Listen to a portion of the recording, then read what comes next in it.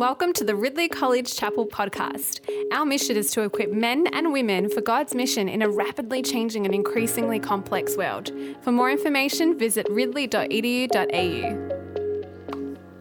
Well, there are some people out there in the world who routinely commit crimes against literature. I wonder if you've met them. In fact, I suspect there may be even people in this room who do so. Those people who check how the story ends before you get to the end, who flick to the last page of the story before you get to it. People who find out who've done it before it's even done. And I think it's just wrong. I think it's outrageous. And I've often thought that there must be lurking in the psyche of people like that something dark. And so I thought, surely someone's done some research on this. So I looked it up and I found some research on people who do flick to the end of the story. And I expected to find that such people have some, there's some dark correlation between that and being something like a Collingwood supporter. And then I realised that's impossible because Collingwood supporters don't read. Now that I've alienated half the room, I discovered there was a study done in the University of California, and actually, to my surprise, what they discovered was that the people who actually do that enjoy the book more. Isn't that surprising? And I assume it's because, whatever the twists and the turns of the story, however bad things get, they're not worried about it because they know where it's going. They know it's going to be okay in the end. It surprised me. But I wonder whether it shouldn't have surprised me because, of course, that's what God's done, isn't it? He's told us the end of the story before we get there. And I wonder if he's done it for the same reason. In the twists and turns and the dark things that happen in our life, knowing how the story ends gives us hope, gives us peace. So today, we're going to do that thing that I say is terrible. We're going to flick to the end of the story. We're going to flick to the end of the story of the cross. Now, we're going to look at this in two ways. In one sense, we're just going to look at the end of the story, like that's where the story ends. But I think for most of our time, we're actually going to be looking at the end, the goal, the purpose of the story. So over the last 2 days, we've been looking at the story. We've seen the start of the story. It's before the foundation of the world.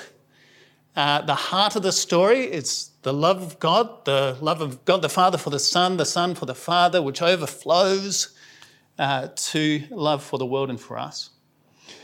And so today we're flicking to the back of the book and looking at the end.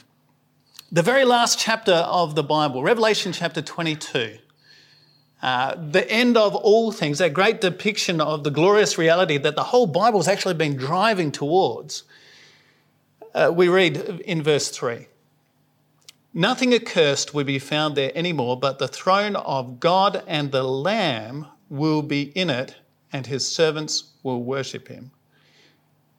Now, why do I think that's a picture of the cross at the very end of things? Well, it's the same Lamb as we read about in Revelation chapter 5, the Lamb who was slaughtered, standing as if slaughtered. The Lamb who was sacrificed in our place, who ransomed us. It's talking about the cross. Jesus is actually described as a lamb more often than anything else in Revelation. 29 times he's described as the Lamb. And we see that his lambness, who he is as the one who died on the cross, is actually the key reality that forms eternity and is Jesus' key identity in his reign. So what's my point? Well, next week we're going to begin Holy Week and we'll remember again the events of the cross. But as we do that, as we are looking back to that event of the cross happening, we're not simply looking back to a historical event. We're looking at an event that has present power and is actually future forming. As we look back to the cross, it should throw us forward to the end. And that's why you never really leave the cross behind. There's that picture as you become a Christian, and it's a very powerful picture of coming and you've got your sins on your back and you walk to the foot of the cross and you lay it down and then you walk on. But actually the cross, you never really get past the cross. The cross never recedes into the rear view mirror until it finally disappears from sight. It actually remains in full view on the horizon and beyond. Something that goes to the very end of the story where all of its action is finally fulfilled and is gloriously celebrated. So it's there at the end of the story, but what's its end? What's God's purpose in it all? What's the goal of the cross? Well, it's to save sinners, yes, and as glorious as that is and wonderful as that is, the purposes of God are actually even broader and larger than that. In fact, it's way too broad and it's way too large to give you a 20-minute sermon on. And so I've limited myself to the purposes of God in the cross that we find in our reading from Revelation chapter 5. The end of the goal, or the goal of the cross, was to purchase a people, ransom saints, to establish his kingdom, and number 3, to bring praise and honour and glory to Jesus. So firstly, a purchased people. Verse 9. The elders sing a new song. You are worthy to take the scroll and to open its seals, for you were slaughtered, and by your blood you ransomed for God saints from every tribe and language and people and nation. What was God's purpose in the cross? What was it all leading towards? A purchased people, or in the words of 1 Peter, a holy nation, or in the NRSV translation, ransomed saints. Now, to really get this picture, you have to go to a slave market. So imagine that you are deeply in debt. It may not be very hard for you, but imagine you're deeply in debt. Back in New Testament times, if you were deeply in debt and you could not pay it back, one thing that could happen is that you are sold into slavery. And so the terrible day comes. There's a knock at the door. It's the debt collector, and you know what's going to happen. He comes in through the door, the chains put around your neck. You see the chains put around the neck of your family, and you think, what on earth have I done? And you're led out to the slave market. And you have no future. You can see no hope going forward. But then there's a bit of a stir at the back, and the crowds part, and the son of the king comes into the market. And he walks right up to you and he looks you in the face, and he looks upon you with such love. And he says, I'll pay. I'll ransom this one. I'll redeem this one. Can you imagine that moment? And the chains taken off you. But what's the price? Well, Revelation 5, he was slaughtered, and by his blood you were ransomed. That's the cross, isn't it? You've been purchased, you've been ransomed. Now, the decisive event has happened in the purchase, but the goal wasn't just your freedom.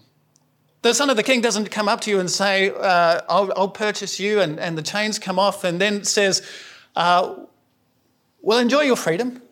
Off you go. No, he's actually purchased you for something. In Revelation 5, verse 9, you've been purchased. His His purpose in freeing you is that you would come and live with the King, that you would live for God. Verse 9, to make a holy people. And as we look back, we can see that we were declared forgiven, but what was the end? It's actually to be made holy, to be made saints, people who live for God. The end's not just forgiveness, but holiness. And we can read in Revelation that there will be a day when you and I are perfectly holy and everyone that we live with is perfectly holy and perfectly living for God. Can you imagine that? Are you imagining that? If what you've got in your head as you imagine that is something kind of a little bit boring, kind of some shining, heart-filled blandness, then you haven't really imagined that. Have a think about your last week. Think back over your last week. What, if everyone you interacted with was living perfectly for God, how would it be different? If you had been living perfectly for God, how would it be different?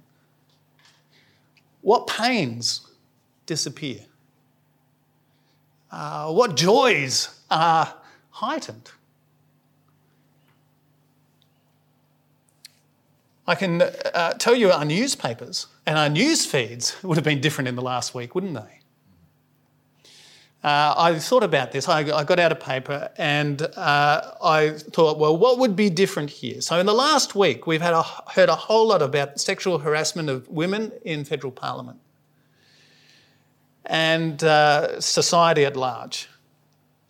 And some of the things you read is, what's the answer? Is we need to educate men more, well, some of the people, and I think this is terrible, to say, well, women need to start wearing different things or doing things differently. But what's actually the answer? We need men to be holy. That's what needs to happen. Men need to be holy. Men, you're ransomed saints. Live for God. You were bought at a price, Jesus' perfect sacrifice. So with your bodies, glorify the Lord.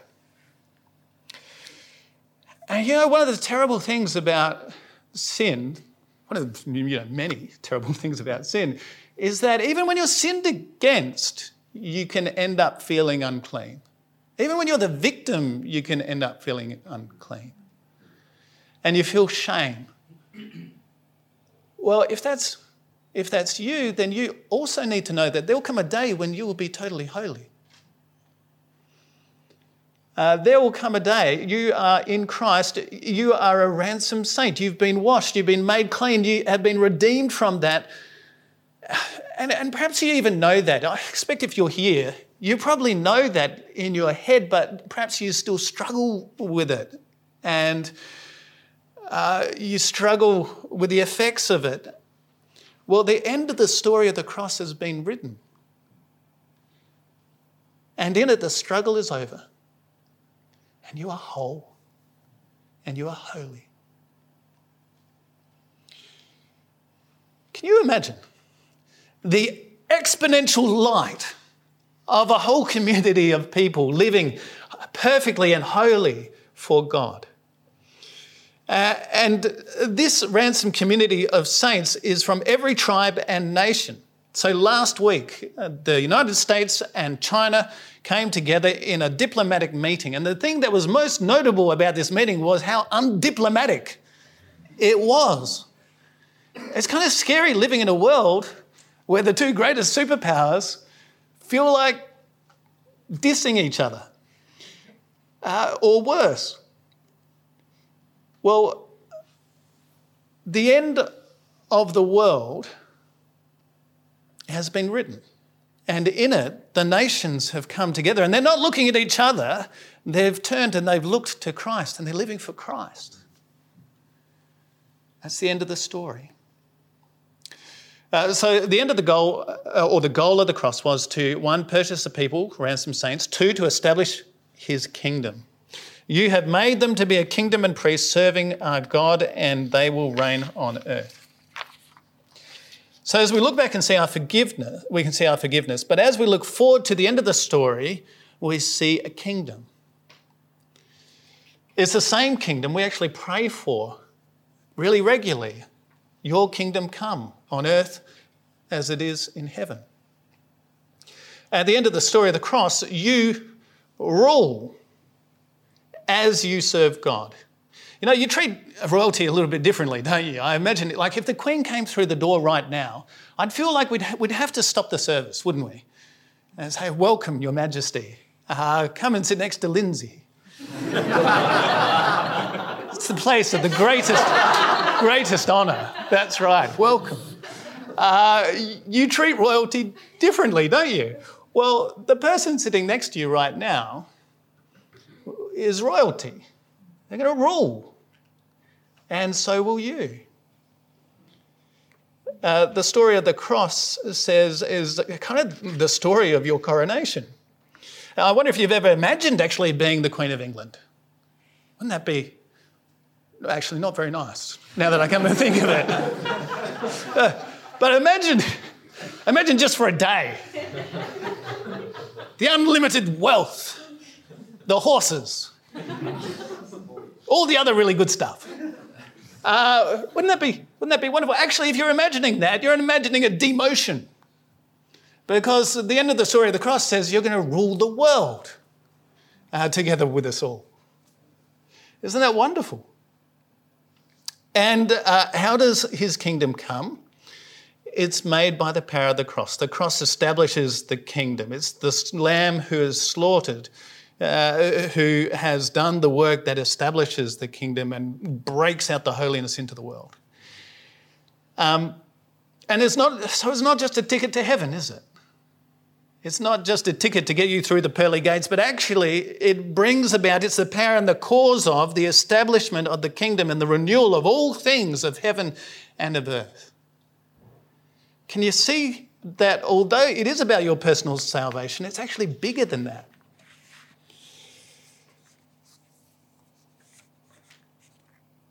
I was trying to think about how this actually applies in ministry. And I think it works often like this. I think it's Jesus who makes a kingdom, who's made you to be a kingdom and priest. But I think often in ministry we turn that around and we go, what I'm doing in ministry is I'm making a kingdom which I then present to the Lamb. And we may not think that in our heads, in our minds, but I think often we live that functionally in our ministries. So what does that look like? It could look like an 80 to 90 hour week. Because you actually don't believe that the church can grow unless you're working that hard. And I think it's actually, you've just inserted yourself into John 5 when Jesus is talking and he says, my Father is always at work and I am always at work. I'm being functionally Jesus for the kingdom here. I think another way it looks is prayerlessness. Because if I think I'm bringing in the kingdom and then presenting it to God, he's kind of at the end of the process. I don't really need to pray. Whereas if you actually really deeply believe that if I believe that it's Jesus who's going to bring the kingdom into Cranbourne, then one of my main jobs is to say, Jesus, would you bring the kingdom into Cranbourne, please? And would you be so kind as to do it through me and others? It's really different. And I think the other thing it looks like is that if you really believe that the kingdom is brought in by Jesus, when you see the kingdom grow, you will not take the glory. And it's really hard, I think, for ministers. And there's always a danger that because you're standing up the front and you're doing things, and if you're doing them really well and things are going really well and the church is growing, everyone says, well, you are a wonderful minister. And I say, yes. I'm so glad at last you've noticed. Isn't that awful? Isn't Isn't it wonderful that Jesus is doing an amazing thing amongst us? I'm still surprised myself. But it's so easy to do. It's so easy to do. So, number one, he's the ultimate goal, the ultimate purpose is purchase of people, ransom saints. Number two, to establish the kingdom. And so number three, to bring praise. And this, I think, is the ultimate goal and purpose of the cross, is actually to bring praise and glory to Jesus Christ. In the end of the story is the story of how Jesus is glorified and honoured and praised above all things. So verse 11, then I looked and I heard the voice of many angels surrounding the throne and the living creatures and the elders. They numbered myriads of myriads and thousands of thousands, singing with full voice, worthy is the Lamb who was slaughtered to receive power and wealth and wisdom and might and honour and glory and blessing. And then I heard every creature in heaven and on earth and under the earth and in the sea and all that is in them singing, to the one seated on the throne and to the Lamb be blessing and honour and glory and might forever and ever. And the four living creatures said, Amen, and the elders fell down and worshipped. There are ever widening circles of praise. It's wonderful, isn't it? The first the elders and then the living creatures and then the myriads and thousands of angels. And finally, all of creation is swept up in praise of the Lamb, of Jesus Christ. Can you see yourself there? There at the end of the story, caught up in the wonder and the glory and the might and the sheer worthiness of the Lamb who was slain, who sits on the throne, Jesus who is your life. Well, in a week ahead, we're going to look back and we're going to see the cross upon the hill. But I hope that as you do next week, you might also see that point, that thing, the glory of the Lord Jesus Christ, and you perfectly swept up into it. That's the goal, the end of the story. I haven't really told you the story of the cross over the last 3 days. I've just kind of dipped into a few little things. It's a wonderful story. It's a story I think we're just going to be telling each other for eternity and bowing in wonder at the glory of who Jesus is. Let's pray that he bring us to that day. He will.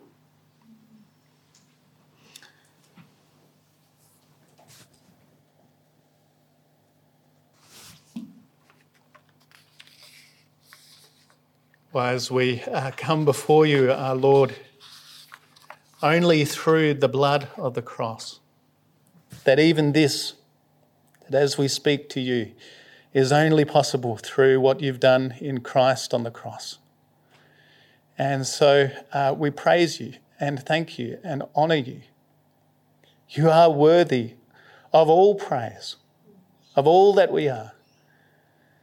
Heavenly Father, help us to see the wonder and the glory of what you have done in the story of the cross. And Father, would you constantly be raising our eyes to that which you're calling us to, that which you have promised us, so that no matter the twists and the turns of today, we might see the glory of your cross, the glory of the Lamb, and the wonder of eternity with you. Amen.